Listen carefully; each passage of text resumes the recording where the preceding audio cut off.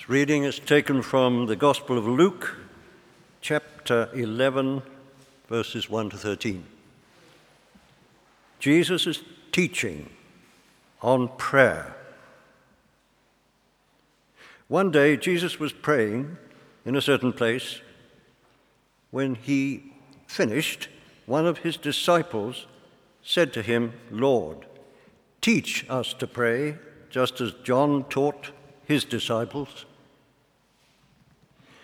He said to them, "When you pray, say, 'Father, hallowed be your name. Your kingdom come.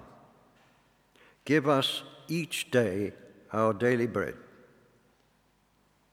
Forgive us our sins, for we also forgive everyone who sins against us.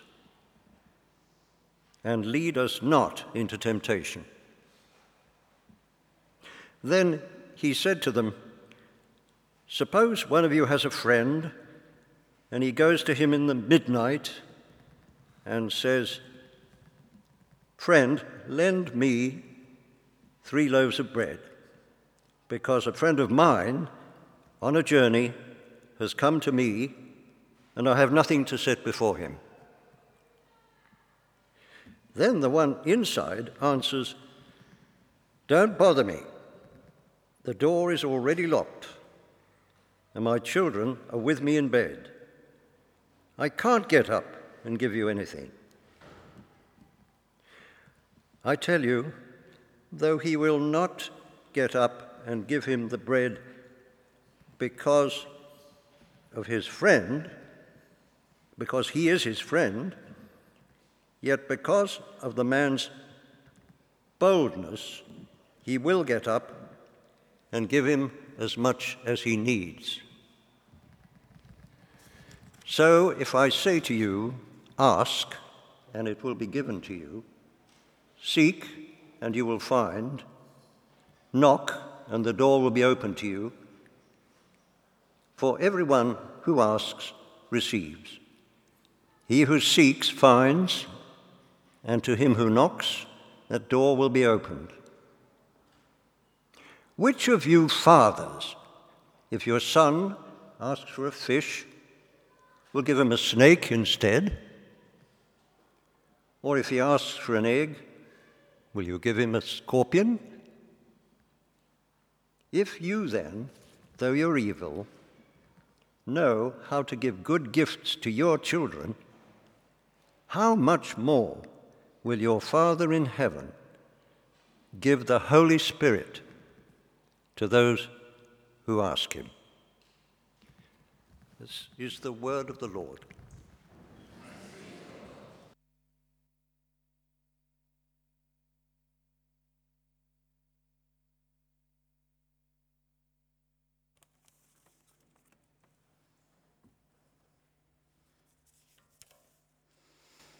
Let's pray.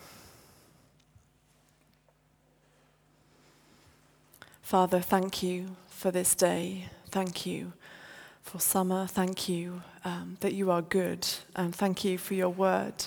I pray that you would illuminate our hearts and our minds as we read and as we spend time with you. In Jesus' name, amen. Well, we're continuing our series on prayer and looking at what prayer is, why bother, what will happen if I do, and in particular today, what does it mean to ask God for our daily bread? Despite the fall in church attendance in the UK, many people will admit to having prayed at some point. Apparently 6 out of 7 people still believe that prayers can be answered.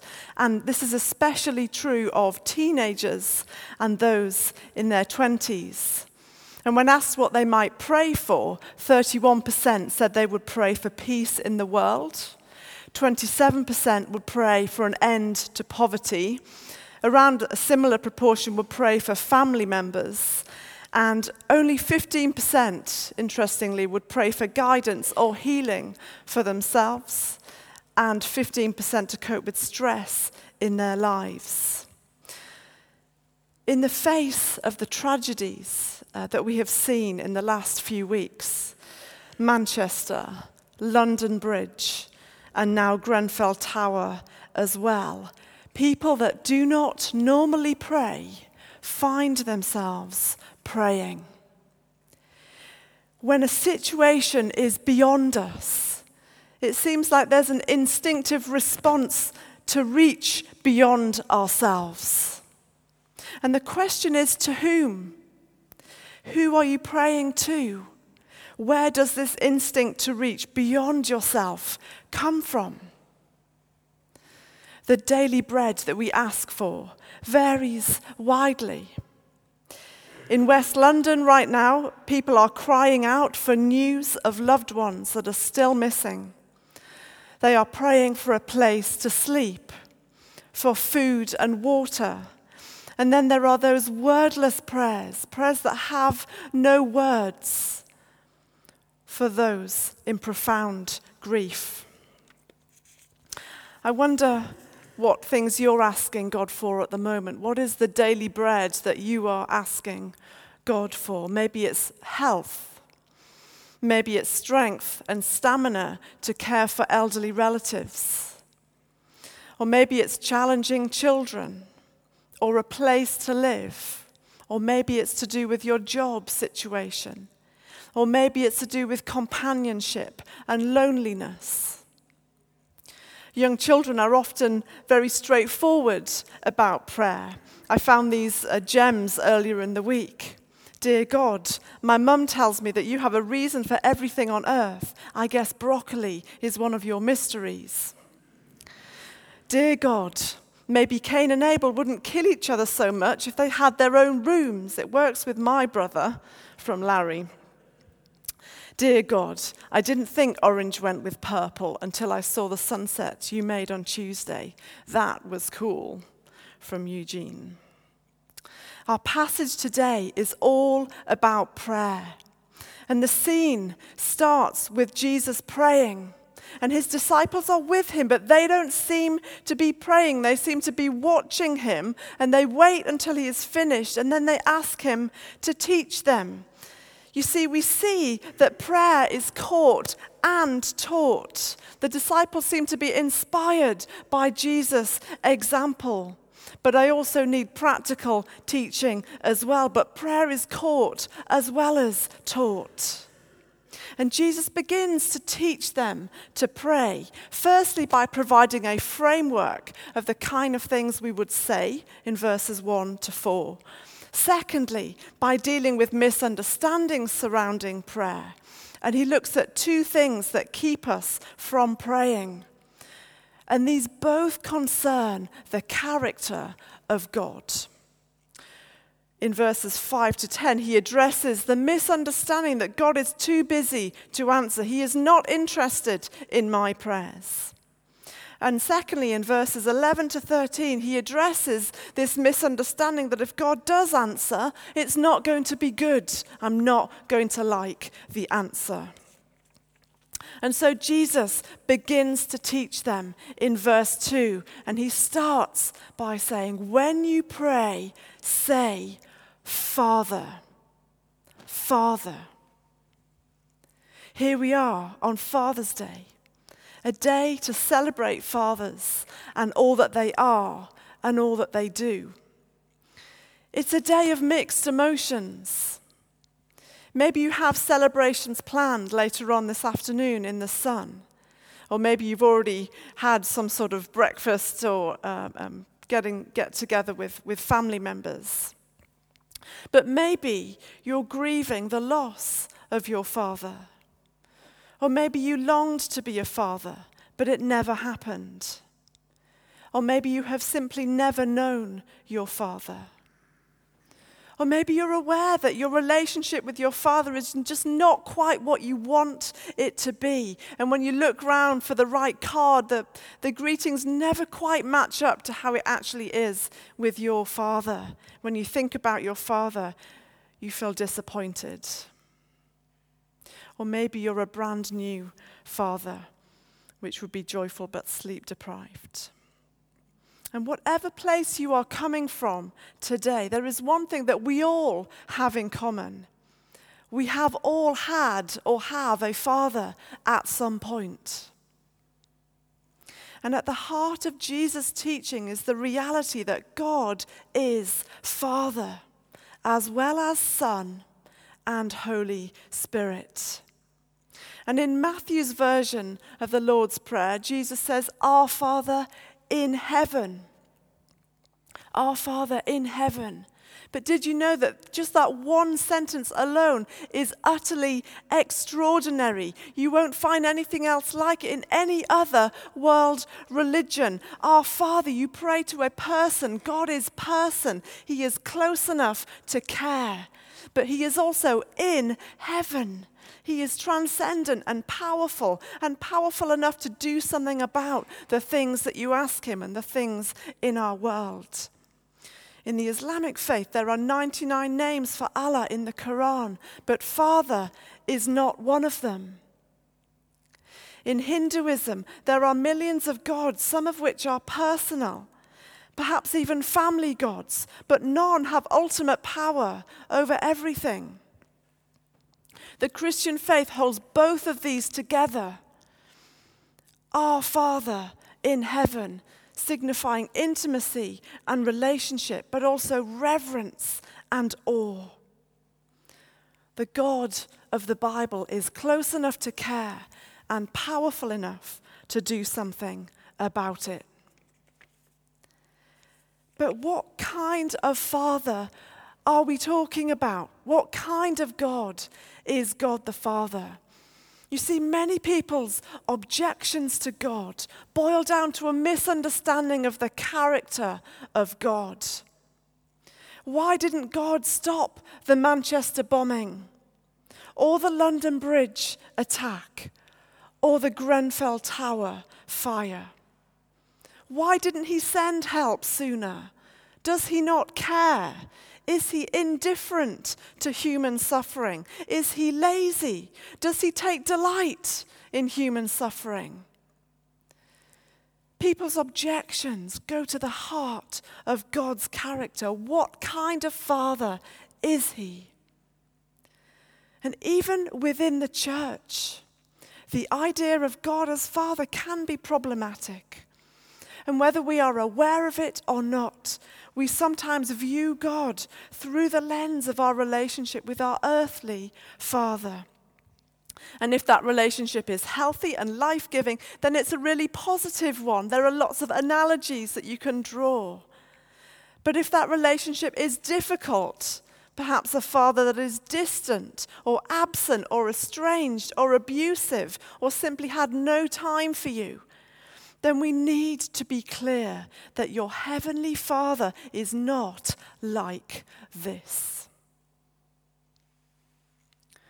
And Jesus addresses the character of the Father in the next few verses. And he looks at two things that might keep us from praying. Firstly, in verses 5 to 10, this idea that the Father is too busy to answer our prayers. He is not interested.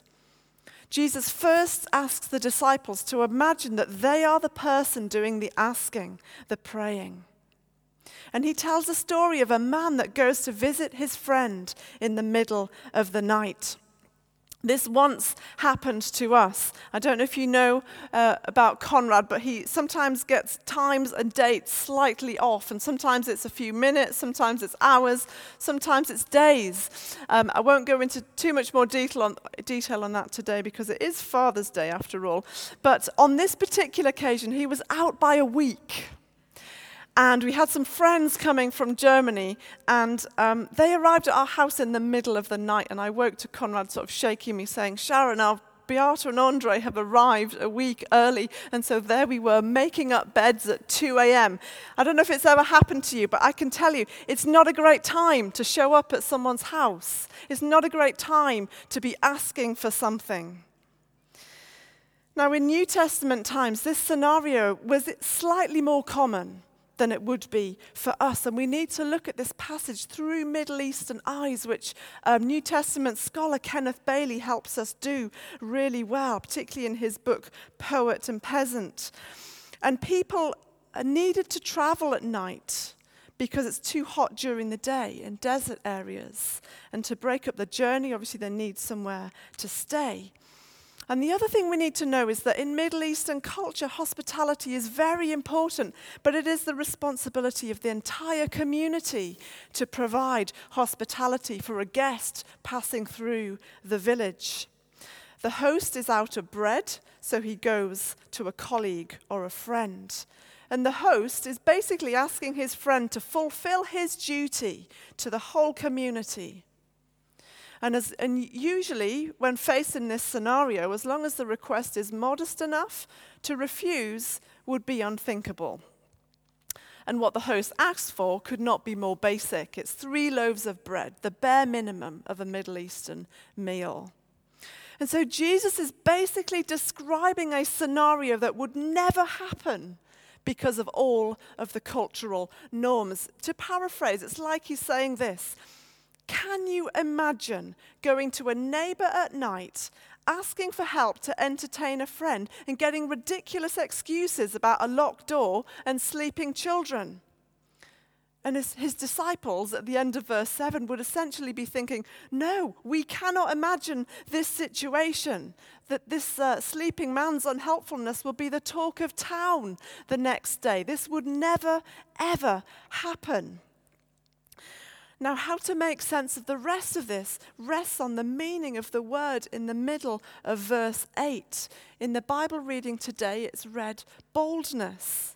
But actually, this passage is not actually about boldness, because it's a relatively normal situation to go to a friend and ask for help, even in the night in Middle Eastern culture. It's also been translated persistence by some.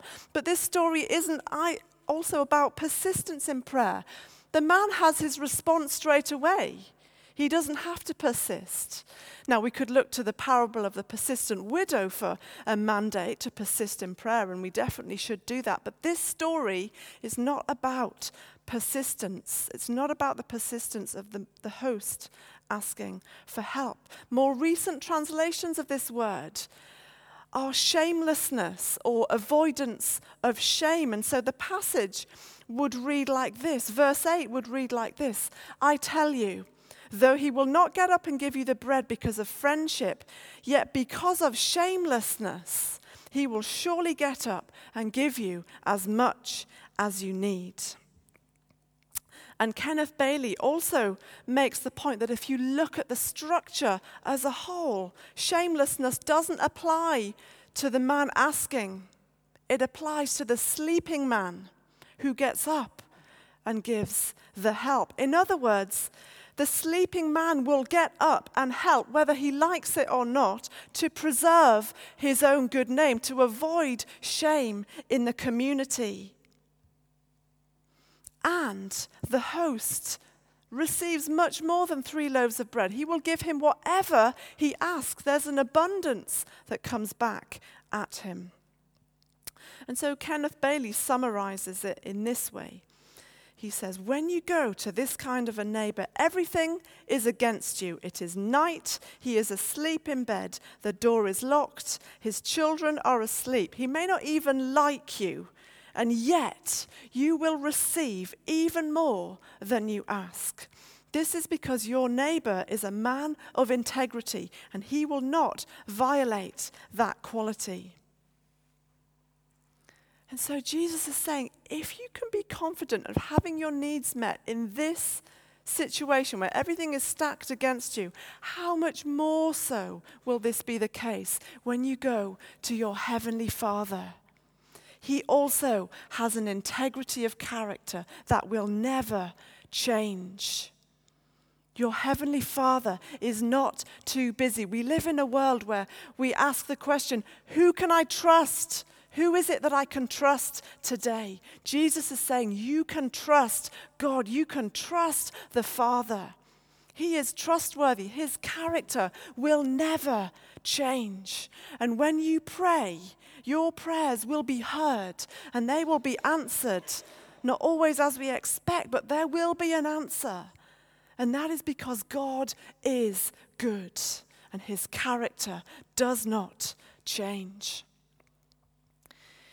When we hear of the disasters that we have seen in our country in the last few weeks, the temptation is to think, God must be so busy sorting all this over there that he doesn't have time for me here, or it makes my request seem mundane and irrelevant.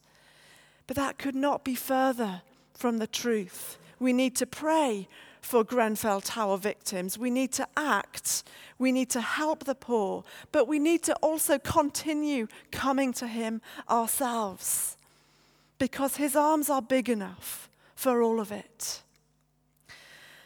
And as if to emphasize the point over and over and over again, Jesus then repeats this 6 times in verses 9 and 10. It's as though he knew prayer would be hard, isn't it? In the way that he teaches his disciples. He says, ask and it will be given to you. Seek and you will find. Knock and the door will be opened to you. For everyone who asks receives. He who seeks finds, and to the one who knocks, the door will be opened.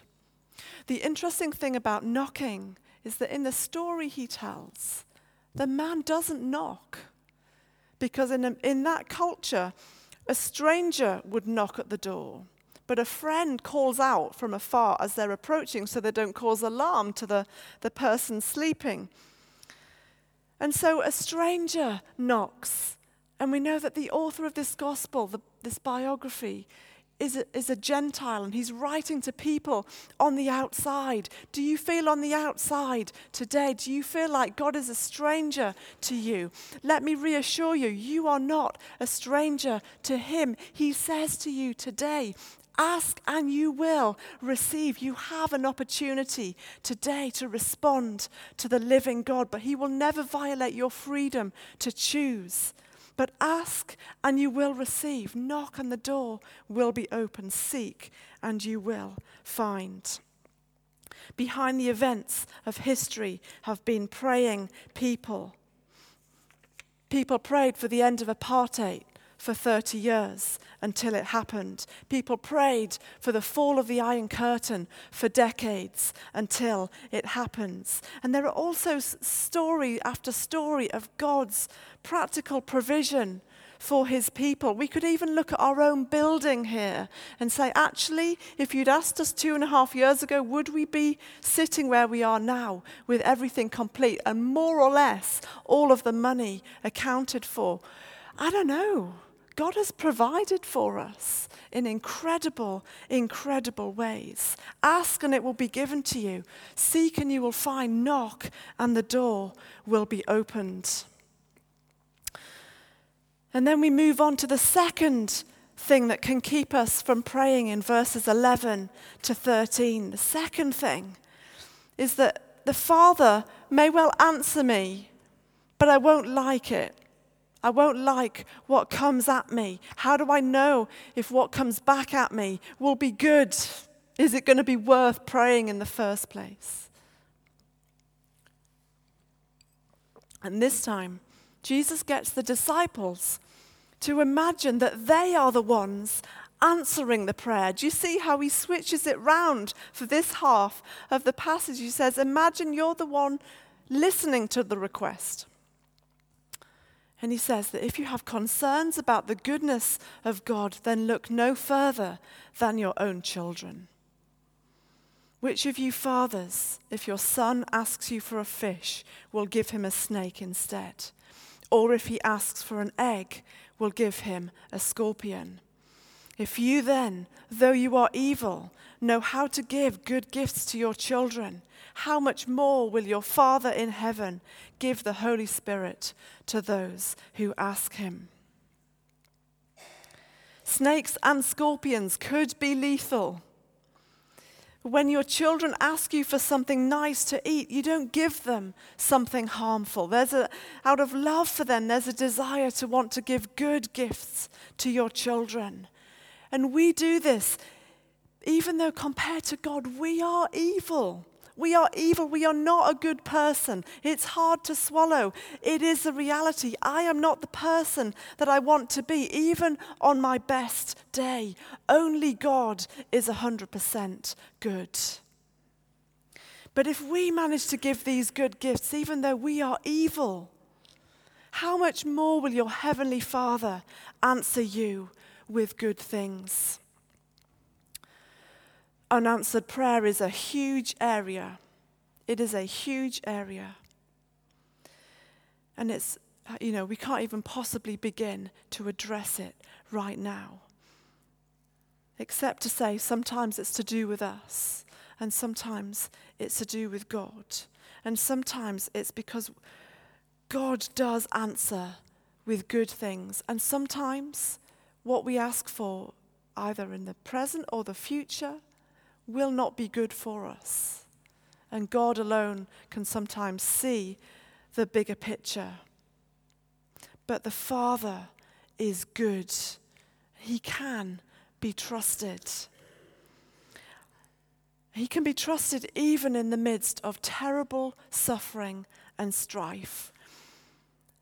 I saw a tweet this week from Graham Tomlin, who is the Bishop of Kensington and Chelsea, which is where the Grenfell Tower is. And he said, "I've just been to visit Grenfell victims. I can't stop thinking about a couple who just found out they had lost their 5-year-old son in the fire." Where do you put that? What do you do with that? How do we respond to that? And as I reflected on this, I was reminded that there is a sense in which God the Father knows what it is like to give up a son. He knows what it is like to be separate and cut off from the Son.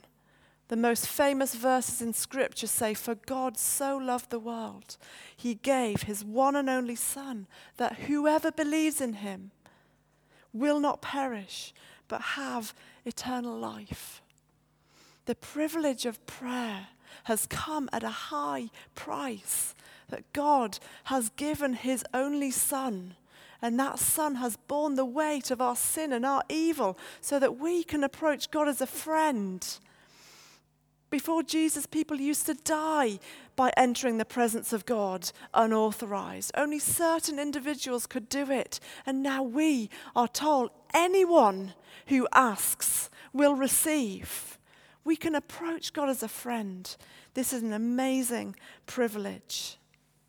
And when we do so, he doesn't just answer our prayers, he gives us himself. He gives us the Holy Spirit. If you are asking for more of the Holy Spirit, you can be sure that this prayer will be answered. And the Holy Spirit helps us to pray. God says, "I don't just provide your daily bread. I am bread itself. I am the bread of life. Come to me. Pray to me." Keep on praying. Keep on asking. Keep on knocking. Pray for your friends. Pray for your schools. Pray for your children.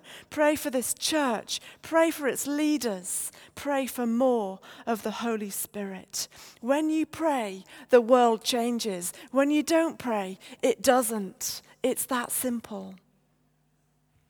St. John Chrysostom of the 5th century wrote this. He said, "Prayer is the root, the fountain, the mother of 1,000 blessings. The potency of prayer has subdued the strength of fire. It has bridled the rage of lions. It has extinguished wars, appeased the elements, expelled demons, burst the chains of death, expanded the gates of heaven, assuaged diseases, rescued cities from destruction, and arrested the progress of the thunderbolt." Prayer works. When we pray, things happen. And one thing that I want to leave you with that was particularly impressed upon me as I was preparing this sermon is to urge fathers and men, pray. You need to pray. You need to pray more.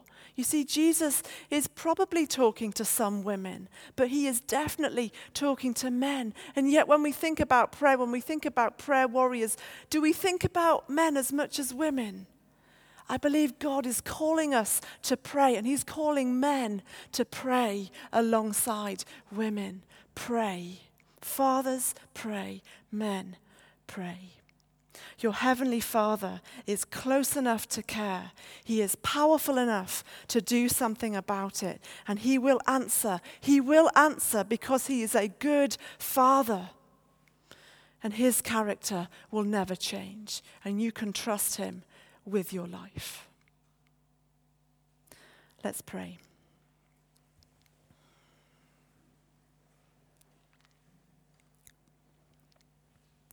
Lord, I thank you that you are a good Father when so much around us is not good. Thank you that you are good. Thank you for the privilege of coming to you and praying, Lord. Help us to pray. Send your Holy Spirit to help us to pray, Lord. And Lord, I pray this morning for those that feel far from you. I pray that they would know the Father's love for them today. Bring them close to you, Lord. And I pray for those here who might have never prayed. I pray that you would come close to them. In Jesus' name, amen.